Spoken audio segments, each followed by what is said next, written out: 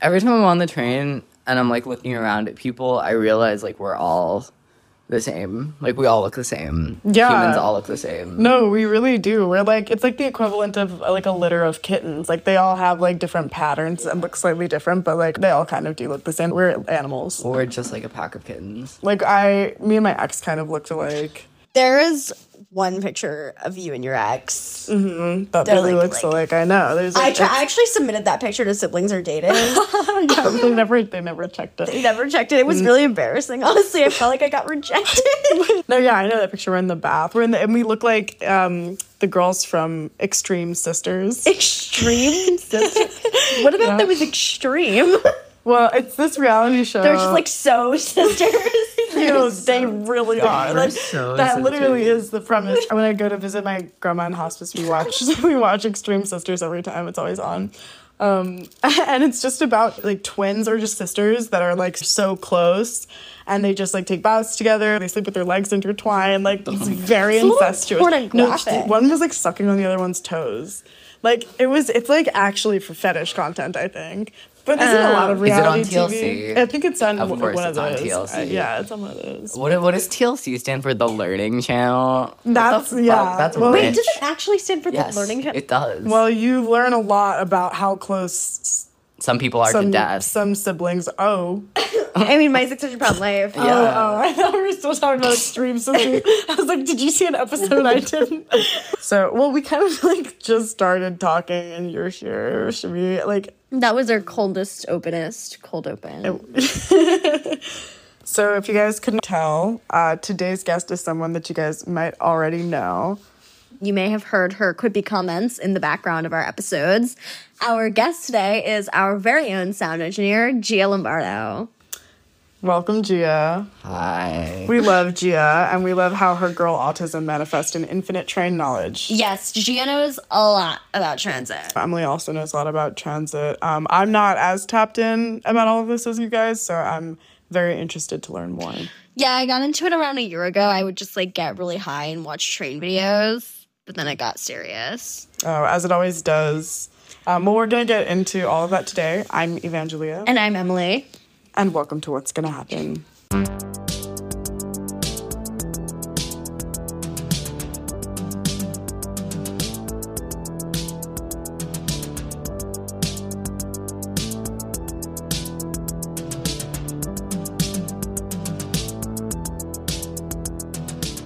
So both of you have actually been hit by cars in the past year. Thank you for reminding me.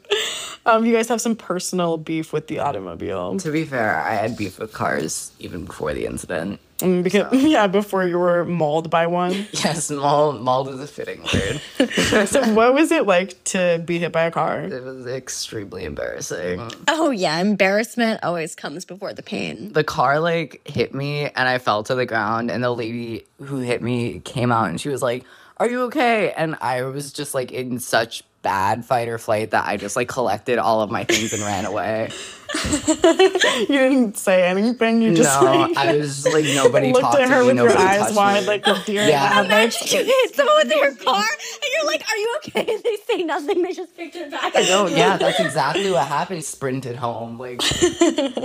The same thing pretty much happened to me. It was genuinely one of the most embarrassing moments of my life because I was having an over-the-phone argument with my girlfriend when a car came from around the corner and hit me so hard that my shoes flew off my feet and I slid across the sidewalk. I mean, honestly, at least you had some emotional manipulation leverage to win that over the phone argument because you almost died. Like, that has to count for something. Oh, yeah, the argument ended right then and there. You were almost martyred for the sake of it, so. It gets even worse, though, because the guy who hit me gets out of his car and is like, oh my God, I'm so sorry. And I guess I was just, like, bubbling over in embarrassment and rage and, like, adrenaline that I just started screaming at him. I was like, fuck you fucking asshole. I called him a it. Fuck you. I made him go get my shoes that were in the middle of the street and got run over by 2 more cars. Are those the shoes you wore today? Yeah. He wore shoes that were run over by 3 cars. There's literally holes and, like, tire marks. It was a mess. I think I have trauma now. I get so scared when I see turning cars. I get so mad when I see turning cars. Definitely traumatized. I see it in your eyes when we're crossing the street. You look like that little boy that got lost in the woods. I feel like him. That shell shock, like 1,000-yard stare. Nobody tells you like how violating it is. My thing is, both of you guys really fumbled the bag. Like, if I got hit by a car, then my pride is going out the window. I'm rolling over. I'm howling in pain. I'm getting a lawyer. I'm securing compensation. I really should have done that. I don't know why I did it. It's like I blame cars a lot, but also like I would get hit by a car for the insurance money. Absolutely. Like, yeah, like I have so much fucking student debt. Like I need to get hit by a car. Cars are evil. I think that they make Americans fat. They make America ugly. Car-dependent infrastructure ruins our country's landscape. Car dependence on an individual level makes it harder for people to get in basic physical activity. And worst of all, car dependence is a big reason why you can't go out and get drunk with all your friends. Yeah, like who wants to be designated driver? I don't. Not in Biden's America. Yeah, I saw this tweet that was like, you people just want walkable cities so you can go out and get drunk without having to worry about Ubers or drunk driving. And like, yeah. Like that is what we want. Like, why are you mad Exactly. about that? It's quite literally safer. Yeah, it is. According to the CDC, car crashes are a leading cause of death for people ages 1 through 54 in America. And they're the leading cause of non-natural death for U.S. citizens residing or traveling abroad. Yeah, the New York State Department of Health says that cars are the leading cause of injury-related death for New York State residents, just like overall. And look, I do want to preface everything that we're about to say by saying that I don't think cars are all bad, okay? I think it's really cool to basically have another room that you own. I think they're fun to hotbox. I think they're nice when you're too tired to commute, but I just think that cars should be optional and not mandatory. Yeah, for sure. I mean, riding down a highway drunk blasting music at night is the best, especially if you're the one driving. Yet another pro-drunk driving take from the #1 drunk driving podcast in the tri-state area. What's going to happen? People drunk drive while listening to our podcast. Yeah, people need to be drunk driving. To listen to that. We're Queering drunk driving. We're queering drunk driving. Oh my god.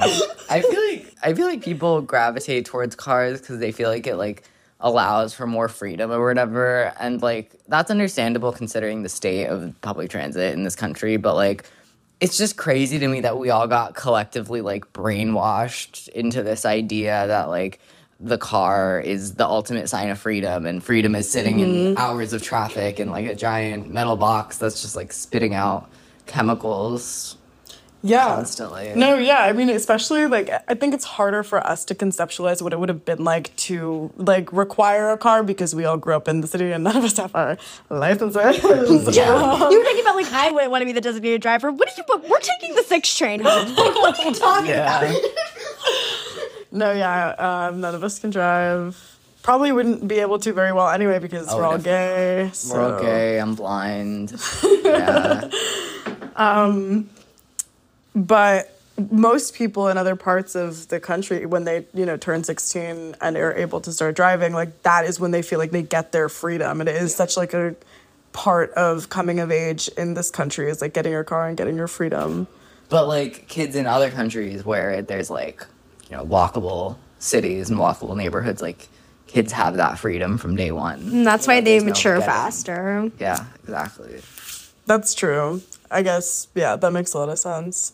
But yeah, cars pose a lot of issues, financially, environmentally, when it comes to time efficiency. But in most places in America, like I was saying, it's the only feasible commute choice. And so many places in this country are like 6 minutes by car, 30 minutes by foot, and 4 hours by transit for like no reason. No, yeah, like it's insane. It takes me an hour and a half to get to your house from mine, and it's a 20-minute car ride. I feel like we don't even realize how skewed our perception of distance is because of the transit system. Like in my head, we live much further away from each other than we do because I'm so used to quantifying distance by commute length. Oh, definitely. So you guys know a lot about this stuff, I don't know that much about how we got to the point of car dependency that we're at, and I'm really curious about how that happened. Well, that exact topic is one of my hyperfixations, so you are in luck. And this may come as a shock, but I'm a New York Jew, so of course I have very strong opinions about the trains. Yeah, I do want to talk about like the transit system in America as a whole and why it's so disparate compared to some other countries. But first, I do want to talk about like the New York subway system in particular and how it became so shit. You know, because we have like the second oldest metro system in the world, like only second to London by like a year. And our system served as the inspiration for metros, you know, all around the world. So why is the system that kind of started it all now considered one of the worst comparatively? Understanding what happened to New York subway does serve as like a microcosm as to what happened to transit across the country and stuff. And it's just a combination of lack of funding and a push for car dependency. Can you briefly walk us through that history? So the first regularly operated subway was opened in 1904 and it was run by the Interborough Rapid Transit Company, otherwise known as the IRT.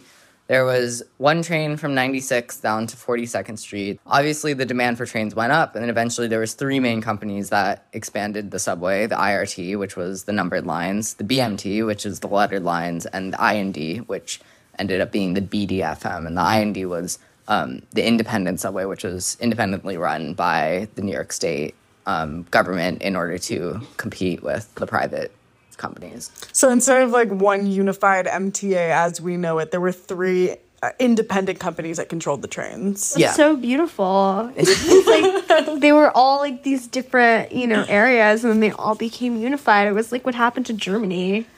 Yeah. Oh, yeah. It's just like when Germany reunited. Yeah. It's the same thing. It's the same thing. That's why the train cars on like the letter and number lines are different widths and lengths. The BMT trains are wider so that the BMT trains can't run on the IRT lines. So that's just like completely arbitrary. It's just to distinguish like completely arbitrary. But yeah, they basically ended up merging into the MTA in the 1940s because the IRT and the BMT started failing financially and because of inconsistency and redundancy within the system. So operating them all as one thing was just more efficient. Yeah. So yeah, leading into the 70s, they were really trying to find their footing as a unit, and the subways got really dangerous and unkempt towards the end of the 70s. They really started cracking down on graffiti and just management in general. The state started pouring a shit ton of money into the subways and the trains, and they eventually started doing better. Until the mid-90s. Yes, that is when Rudy Giuliani swooped in and slashed their capital budget by half. Now, why did Rudy Giuliani do that? He's so bad. He's such a bad little boy. You guys, he's literally gonna jerk off to this. Like, two young alive. women degrading him in public. I feel like that's exactly the kind of thing he'd be into. He was a Republican, which should kind of speak for itself, but he thought that spending money on public transit was like a waste and that we were spending too much money on it, when in reality, transit is just expensive and requires money for maintenance. He cut the budget by nearly $400 million in 1994, and we just never recovered since. So we're like still picking up the pieces after falling behind. Exactly. In the 90s. Yeah. Basically, because Giuliani decimated the funding, the MTA was forced to take on a shit ton of loans from Wall Street that it's still paying off to this day. And even worse, on top of all of these loans, the New York State government has also been using the MTA effectively as a piggy bank to fund projects that are completely unrelated to transit.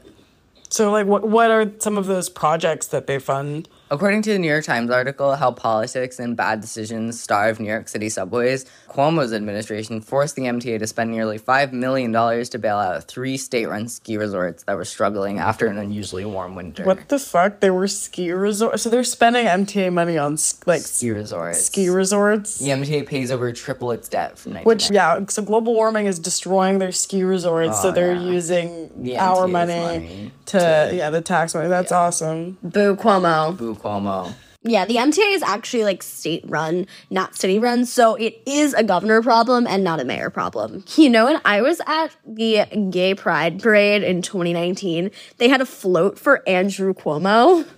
What the fuck? The queer community was like really claiming. It's just funny when you say gay pride. Gay pride parade, like a 40-year-old man. Like you go to the gay pride He's parade. fucking fed. I think it's really beautiful how the queer community claimed him for being one of those Italian people that's so Italian that they're kind of gay. I mean, all Italians are kind of gay. I don't know about that. Take it from this kind of gay Italian. So good old-fashioned corruption just is like one of the main reasons why trains are always delayed and they're always dirty and broken and all that. Is that what you're Yep. saying? And the stations they do prioritize are usually in wealthy areas like the Fulton Street station. Oh, yeah, that's a great example of a pet project that was facilitated by NYC government officials. Yeah, they built this station that is honestly like just too big for its own good and took forever to build. And took up resources that could have been used in stations that needed it more. And it turns out the whole thing was financed because this really rich guy, Sheldon Silver, who's also the former Speaker of the New York General Assembly, lives right next to the station and funneled over $1 billion of MTA money into getting it made. Meanwhile, there are plenty of stations whose signaling infrastructure is literally 100 years old. And look, the transit system in its current state is nowhere near the worst it's ever been. But we still have plenty of issues that any New Yorker could identify. Like, according to that same New York Times article that I cited earlier, New York subway now has the worst on-time performance of any major rapid transit system in the world. Just 65% of weekday trains reach their destinations on time, the lowest rate since the transit crisis of the 1970s, when graffiti-covered cars regularly broke down. Those are low-key the good old days, though, because I would have wanted to ride on one of those graffiti-covered trains. Oh, those were cool. They were really... I think they look better that way. I think they low-key do, too. like, literally... Have you seen the documentary Style Wars? Yes, I I have have. That's never a really good seen- documentary. Anybody should watch that who's into, like, graffiti or just, like, interested in the culture of, like, the 70s. It's so cool. I've never seen another documentary that has made me wish it was summer 1979 so bad. A great example of just how incompetent the MTA is when it comes to infrastructure is the Second Avenue subway, which has taken them about 150 years and counting to Wow, complete 150 years. 3 stations To make 3 so far. So why the fuck would it take 150 years? You know, just put some fucking lesbians in charge because dykes run blue-collar projects like it's the goddamn Navy. If you put some Joni Mitchell on a boombox and just, like, give everyone a carabiner for morale, they would have 12 stations done in, like, a week. The solution to all of our MTA needs is a dyke task force. It is. Like, I'm serious. I'm going to Henrietta's and I'm recruiting for the MTA. I know you're joking, but it does speak to a major issue. Like, one of the reasons why it takes so long for projects like this to get done is, especially in America, a lot of governments have a tendency to contract out work instead of getting people in-house to do it. So, like, people who work at the MTA should be designing stations, not an outside firm that's going to overcharge, you know? Right. We need less station mosaics and more functional stations. Like, I don't know if you've been to, like, I think it's either the 72nd or the 86th Street station on the Q. Not me forgetting my own train. That's your train. Yeah.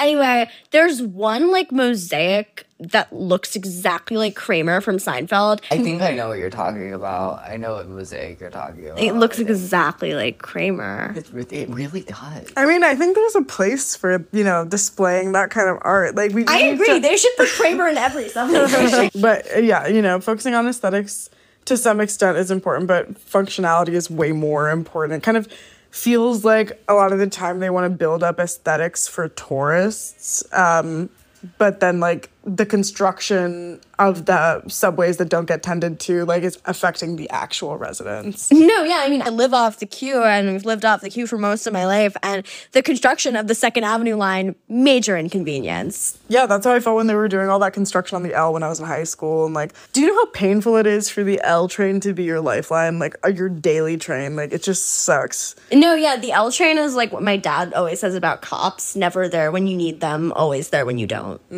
I like that. And the thing is with, like, the Second Avenue subway is, like, it's a very necessary line. Like, there's been all this procrastination with it, but since its conception, it's been considered an essential line for the city. Oh, yeah, I love it. It just seems so indicative of where New Yorkers are as a priority to the New York government. Like, the people that fund this whole ordeal and use the system on a daily basis are the ones that get the most overlooked. Like, the people that are actually paying for these trains to exist are late to everything because they're never well kept. Exactly. And the Second Avenue subway was built to replace the elevated lines that were next to it. Which, like those, I like those lines so much better. The outdoor lines, right? Like, that's Yeah. what the High Line used to be. Yeah, they removed those lines to replace them with subways. Which is so gay because everyone knows elevated lines are so much better. Riding an elevated line is like looking out the window and being in an indie film. And then like when you ride the underground like subways, looking out the window is like looking into the dark, unforgiving mouth of the devil. Just like a haunted house. Yeah, it's just like dead bodies, rats, flickering lights. I much prefer to be able to like look at the whole city and like the sky. Definitely. Listen to my music. There used to be like way more elevated lines. Like the whole city used to be like covered in elevated lines. People really didn't like when they were removing them. Like I wouldn't have liked it either. Yeah, no, people really like the elevated lines. There was this Bloomberg News article by Vincent Vaught called When Manhattan Had Elevated Trains that said, many opposed removing elevated lines, especially on the subway port east side. Skeptics questioned the wisdom of displacing the 25 million people on the 3rd Avenue L. Yep, then they never listen.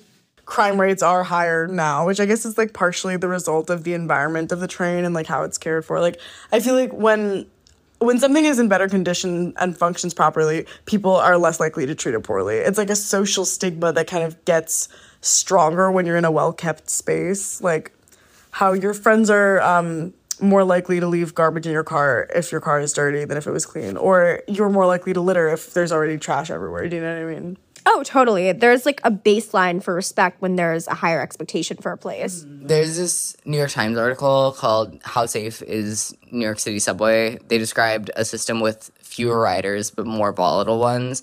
They spoke of an increase in crime, the rate of violent crimes, murder, rape, felony, assault, robbery. You're like, It's basically subway crime is up like 30%. Dwell time for trains is getting worse, and ridership has stagnated at 60% of 2019 levels.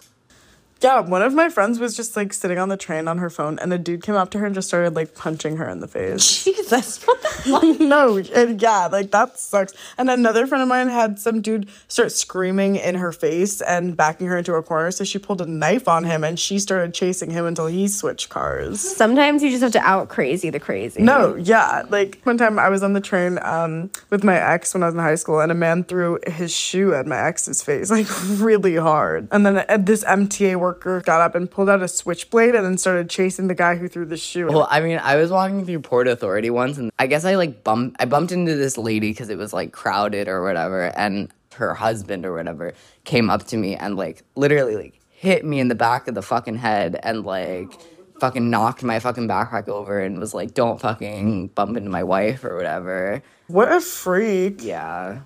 He was a European tourist. That explains everything. Yeah. I honestly don't have many stories of train harassment, although that is almost definitely because I have my earbuds in all the time and I need glasses but don't wear them. So I basically just go through life without seeing or hearing anything. Yeah, you're just living on bat mode. Yeah, if anybody wanted to attack me, I'd be the perfect victim. I would not see or hear it coming. But honestly, I probably do get harassed more than I realize because I basically put myself in a sensory deprivation tank every time I leave the house. Damn, bitch, what fucking music are you listening to that has you so tapped out? The Smiths. It'll do that. What is that Smith song? And if a double-decker bus crashes into us? It's gonna happen to me. That's gonna happen. It's my favorite song. That's my favorite Smith song. Is that our favorite Smith song? Are we basic? It's kind of basic. Wow. It's kind of basic that you listen to the Smiths. Actually, that's not true. My favorite Smith song is Sweet and Tender Hooligan. My favorite Smith song is No Clarity by Ice Spice. So which one of you is going to tell me why crime rate has gone up so much in the subways? Well, you know, we're in a recession, so that always makes crime go up. I also don't think it's, like, super, super dangerous on the train. Like, there's this narrative that it's gotten really horrible, like it was in the 70s, but in reality, it's not that different than it's been. I mean, maybe that is because I can't see or hear anything. I've seen you walk down the street, though, and you do walk with determination. Like, I saw you... I was in a taxi, and I saw Emily on the street outside of the window. She was walking and playing her music out loud, and she was wearing go-go boots, and she was, like, catwalk strutting and singing along to the music. She's like, I can walk around deaf and blind. No, but you're trying to get scouted down the street. At least you were walking. I was taking a car. Exactly. We were on two separate sides of the world. I was in the car, and you were... I was with the people. Meanwhile, I was wearing, like, a vintage designer sparkly romper. I think paranoia in general is just like high on the trains ever since those back-to-back cases of girls getting thrown into the tracks, you know? Or like that guy who threw his bag of shit in a girl's face. Yes. Do you know that? Okay, that guy though, he had to leave in the middle of his trial because he had another trial for a hate crime that he had to go to. God. Didn't he like smear shit on her face and she was just sitting there? Yeah, she literally was just sitting there. She was like, she wasn't even on the train. She was on the platform. She was like waiting on the platform. I don't like talking about it. He was hitting on her and she ignored him. That's what happened. Man, I got hit on today at Port Authority. He asked me for money and then tried asking me out on a date. You gotta say yes to one of them.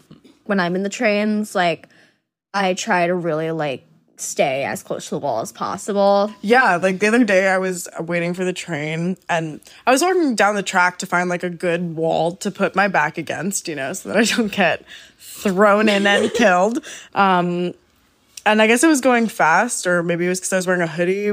I was trying to seem as unapproachable and off-putting as possible. I generally try to do that when I'm walking in public. But this like one dude in particular whipped around and he looked at me and then he like was aggressively tapping my arm. And I take my earbuds out and I'm like, I hope this dude is not planning on shoving me into the tracks because that is what I'm afraid of.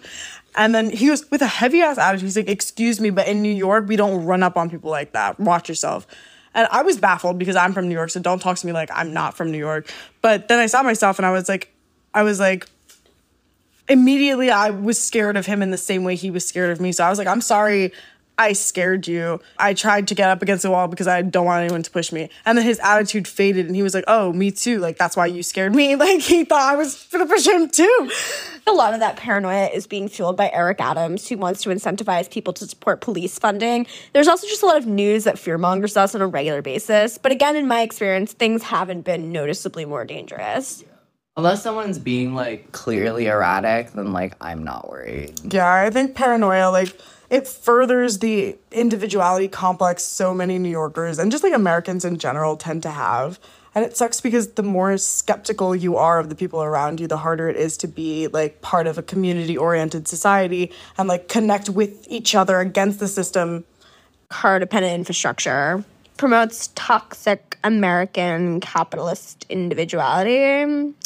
Why don't we have even more train options and stuff? Like, in New York, there are areas that you can't get from one location to the next without a car. New York is one of the hardest places to build anything because real estate is just so fucking expensive here. It costs something to the tune of, like, billions of dollars per mile of train track, especially somewhere like 2nd Avenue, you know, where you're going under, like, a lot of real estate and stuff. It's just like that. A lot of politicians are wary of transit because it's such a large initial investment, but they don't understand the payoff, you know? Right, and even though it will pay off in time, it's really hard for anyone to see past that large upfront cost. Yeah, our transit here is like a center point for the distribution of all kinds of cargo and stuff nationally, too. Yeah, like take the Northeast Corridor. If the Northeast Corridor shuts down, that cuts off 25% of the U.S. economy. Easy. So wait, New York, like, in particular, is responsible for a quarter of the U.S. economy? Well, the Northeast Corridor, which is like... That tunnel outside your window right there. If that thing gets shut down... It's fucking serious. 25% of the U.S. economy gone. That's a lot. So they're taking perfect care of the trains and the stations, and everything is in really good condition, because that's a big chunk fucking of... Oh, yeah, no. Ask anybody who knows anything about infrastructure, and they will literally tell you it is held together by duct tape, glue, and prayer. Oh, cool. After Hurricane Sandy, all that shit that was supposed to hold the tracks together was just, like, punch fucking loose, and it's all just shaking around and moving with the tides, and it's really bad. Yeah. A tunnel that moves like a shoelace in a bathtub? Yeah. No, yeah, like, New York City has the most developed transit system in the entire country, but it's basically like being the most genetically diverse Habsburg. Which one of us is the closest related to a Habsburg?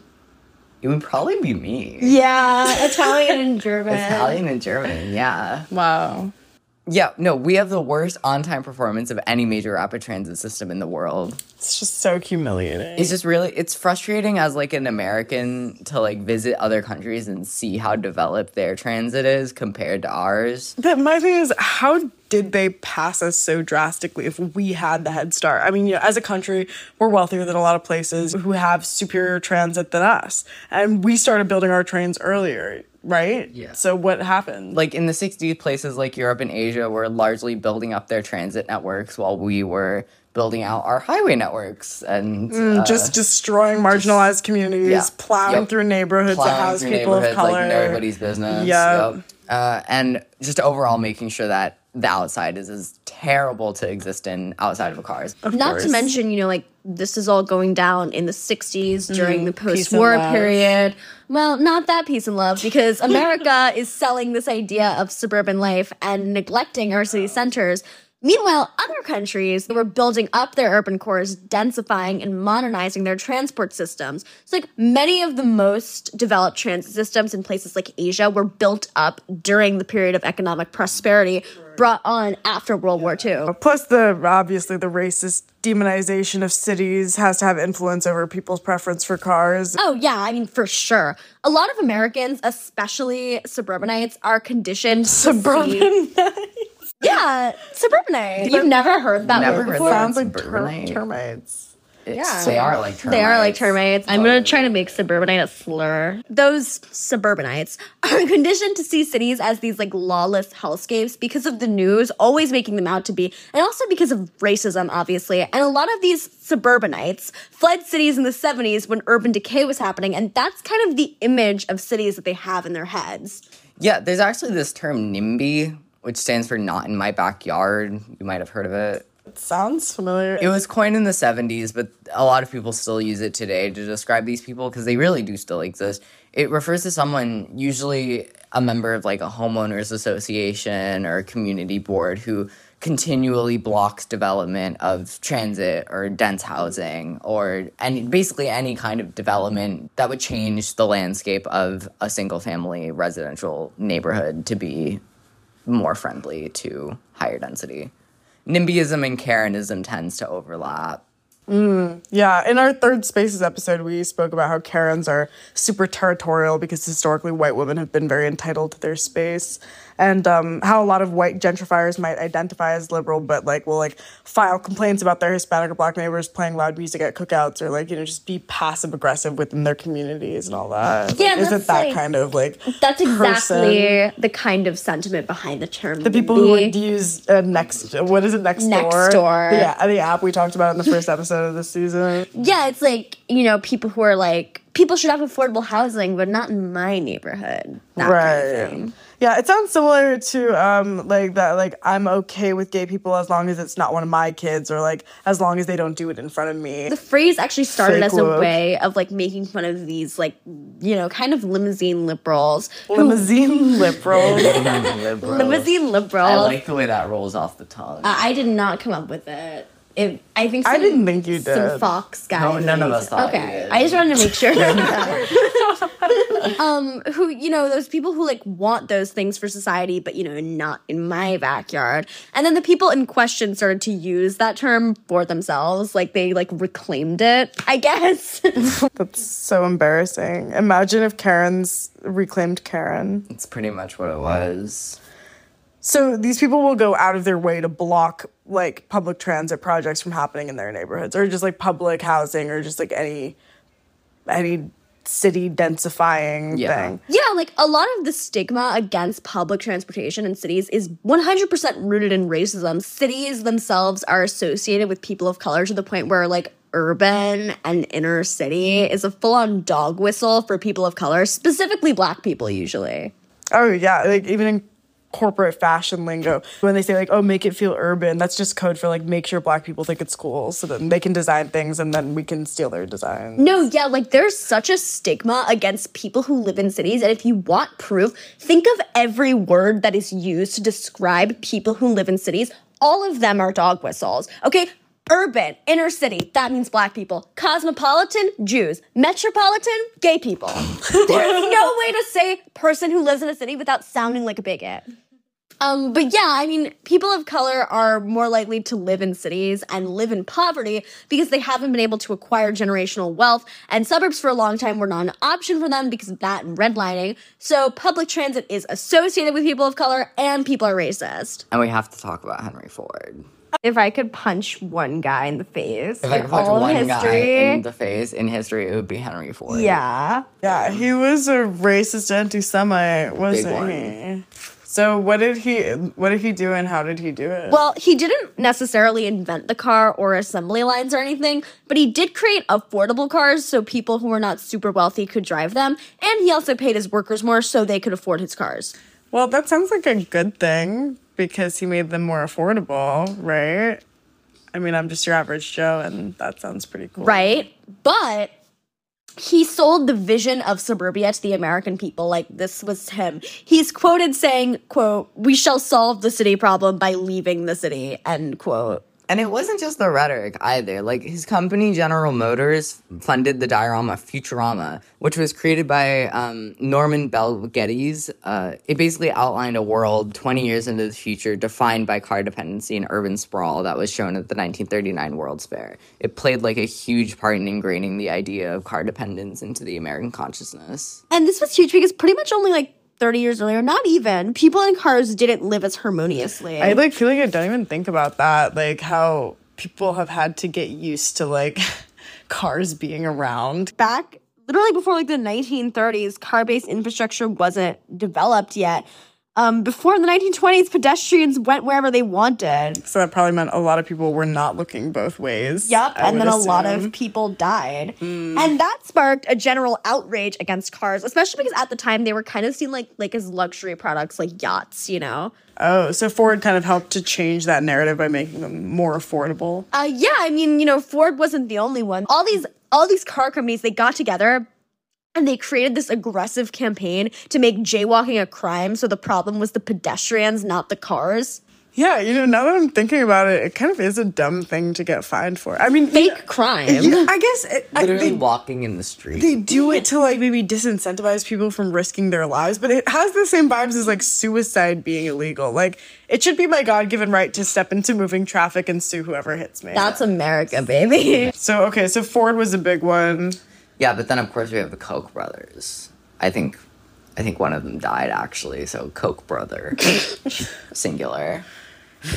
I haven't heard of him.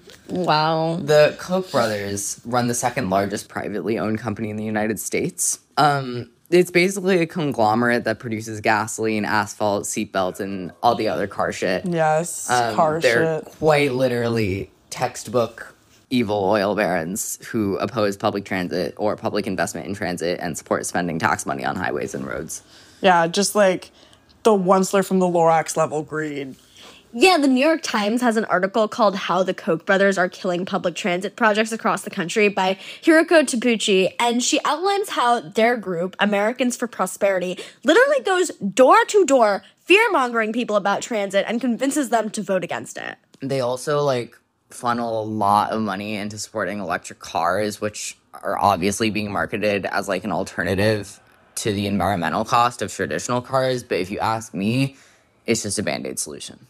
I don't know much about electric cars past the Tesla ecstasy pills, and having ridden in a Tesla Uber once, which was a really smooth ride, to be honest. I'm a little pro electric car because of that. All of the problems that we discussed today are still going to be problems whether or not the cars are electric or not. Electric cars don't solve the problem of car dependency. Yeah, that's true. I mean, I do think it's a step in the right direction to switch to electric just for other reasons. But I guess what you're saying is that it's also a way of stepping around this fundamental issue that we're seeing as a result of the car industry. They're trying to get us to buy, maybe a better car, but it's still a car. Right. And in terms of the environment, cars are only part of the problem. Sprawl is another huge problem. And if you have cars that don't emit fumes, but you sprawl, that's still a problem. Also, electric cars just cause wars for lithium instead of wars for oil. It's a replacement, not a solution. It might have benefits, but Gia said, it's a Band-Aid. We're not restructuring the way we need to. Okay, so if electric cars aren't enough, and, oil and asphalt and seatbelt lobbies are fighting against public projects, and we just, on a day-to-day basis exist in a car-dependent infrastructure, then, like, is it ever gonna change?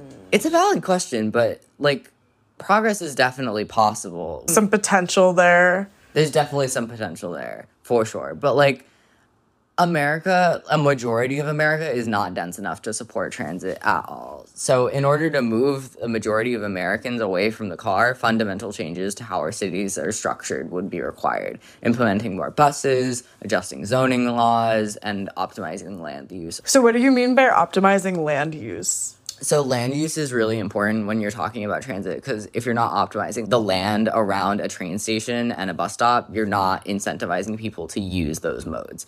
If it's just a station with a parking lot, where are you going to go? You know? You have to build stuff around the station. That's how you're going to encourage people to go to that station and use that transit. Yeah, that makes sense. Yeah, like you'd rather go to a train station that has a little Dunkin' Donuts than one that doesn't. So, like, 2 years ago or whatever, there was this picture going around of this train station they'd built in China that was literally in the middle of nowhere. Like, it was in the middle of a grassy field. It was just a train station entrance in the middle of a grassy field, and everyone was like, oh, look how stupid the Chinese government was building a train to nowhere. But if you look at the same area 2 years later, a different side of the internet than look at the Chinese government building a train to nowhere. That is not the kind of Twitter discourse I see on my iPhone.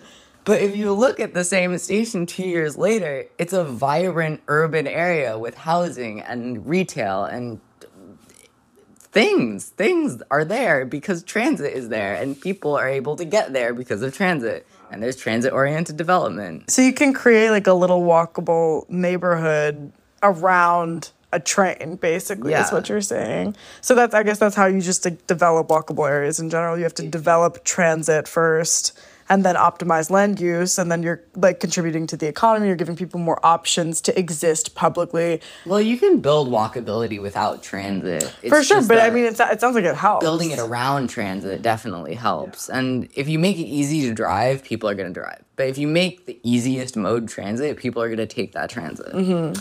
It's interesting, though, because that idea of building more transit and then optimizing the area around it is basically like how a lot of New York, especially how like a lot of Brooklyn gets gentrified. Like the areas where there's train access, the areas where the train stations are where people go. And so that's where they build all the trendy places because people want to be on the train. That's why some people sometimes argue against creating new transit in certain areas because they're like, oh, it's going to bring gentrification. But that's just proof that we need transit everywhere. Because if transit makes people flock to an area to the point where it drives prices up, that just means that we need more transit. We're not pro gentrification. No, obviously the problem is like companies doing this. Yes. You know, the problem is with housing and accessibility and the economy and greedy companies, but not the trains. The trains aren't the problem that we're trying to make. If anything, it shows that trains bring economic value to where they're placed. Gentrification is not good, though. Gentrification is not pro truck driving, not pro gentrification. Pro drunk driving. Let's just I'm actually hitting pedestrians with my car while drunk to drive the prices down. Exactly, in the neighborhood. Yeah, exactly.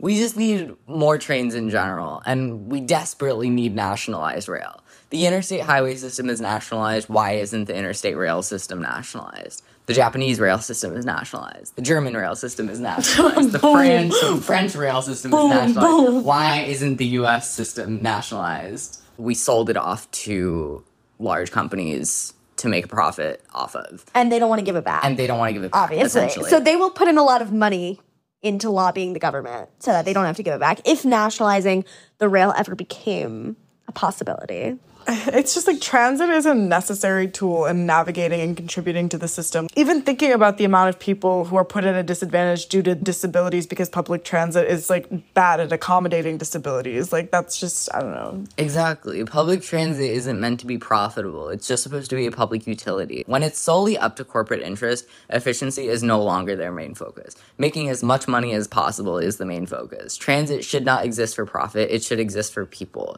And honestly, even if profit is what you're worried about, look at the Japanese model. The Japanese government owns all the rails and leases them out to private companies to run service on, so giving companies room to compete in the free market, basically, which is what American capitalism is all about. Right, allegedly. Allegedly. Yeah. Supposedly. Free market, though, could be a slippery slope because they can also just like end up raising prices like everything else. But it's good to look at how like other models have benefited other countries, and it's always good to entertain the idea that like two things can exist at once, like profitability and having customers' best interest. You know, I just know that, like you said, once you're profit oriented at all, it's harder to be as conscious of the needs of people using your service. It is possible, though. I mean, whether you're radically anti-car infrastructure or not, like everybody kind of has to admit that we do need to make a change in how we prioritize transit, especially in the wake of, you know, recently there was a train derailment in East Palestine, Ohio, that some are calling a Chernobyl Part 2, which is a very big deal. Yeah, it just went down earlier this month. I mean, yeah, it literally happened because our rail maintenance is a mess. It's fucking abysmal. And I think that whole situation speaks to why we should be nationalizing rail in this country. Because we cannot trust these companies to have the safety of their workers in their best interest. We just can't.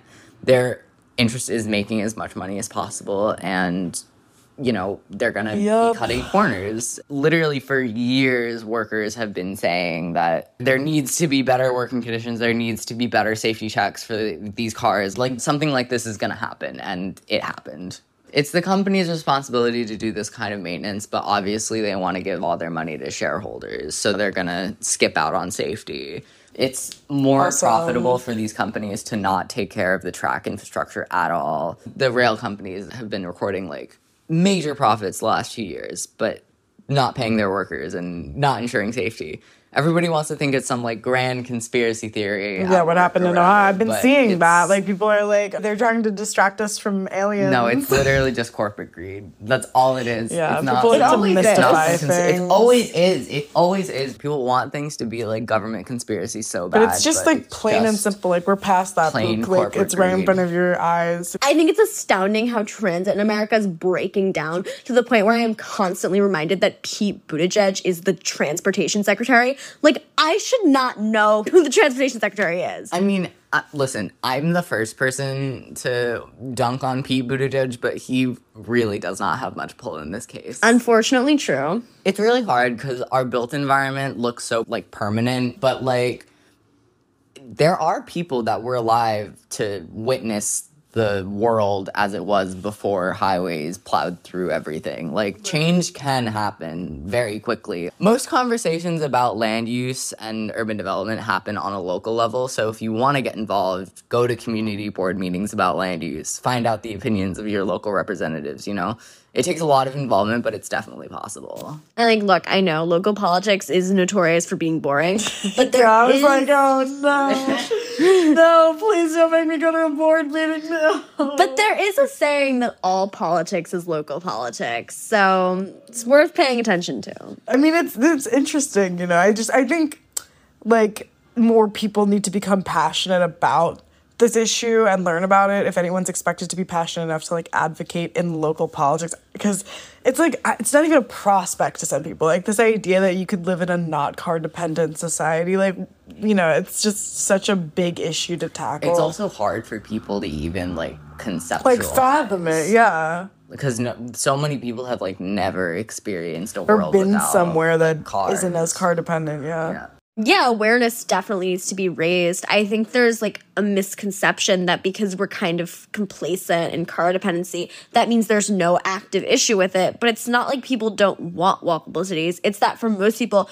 we can't even conceptualize, like we were saying, what pre or post car dependency would look like. The issue of walkable cities is as talked about as, you know, as a political movement in the way that many other things are. Probably because it's not, like, a particularly sexy issue. It's not, like, I mean, I think it's a very sexy issue, but, you know, it's not like, you know, national politics, identity politics. It actually encapsulates both. I mean, this whole thing has racism baked into it. Most Americans can't imagine the world that came before cars, and that was done by design. I mean, obviously, living in New York, we know there's an alternative to car dependency, but even I couldn't understand how America would function without car dependency before I learned about all this stuff. Like, imagine the independence people would have if they were able to go truly anywhere and wherever they wanted without a car. Imagine a national rail that could save you money on plane tickets and be better for the environment. Imagine not having to pad out crazy amounts of time to amount for train delays. Imagine not having to think about the train even because it comes so often that you can just show up and it's there,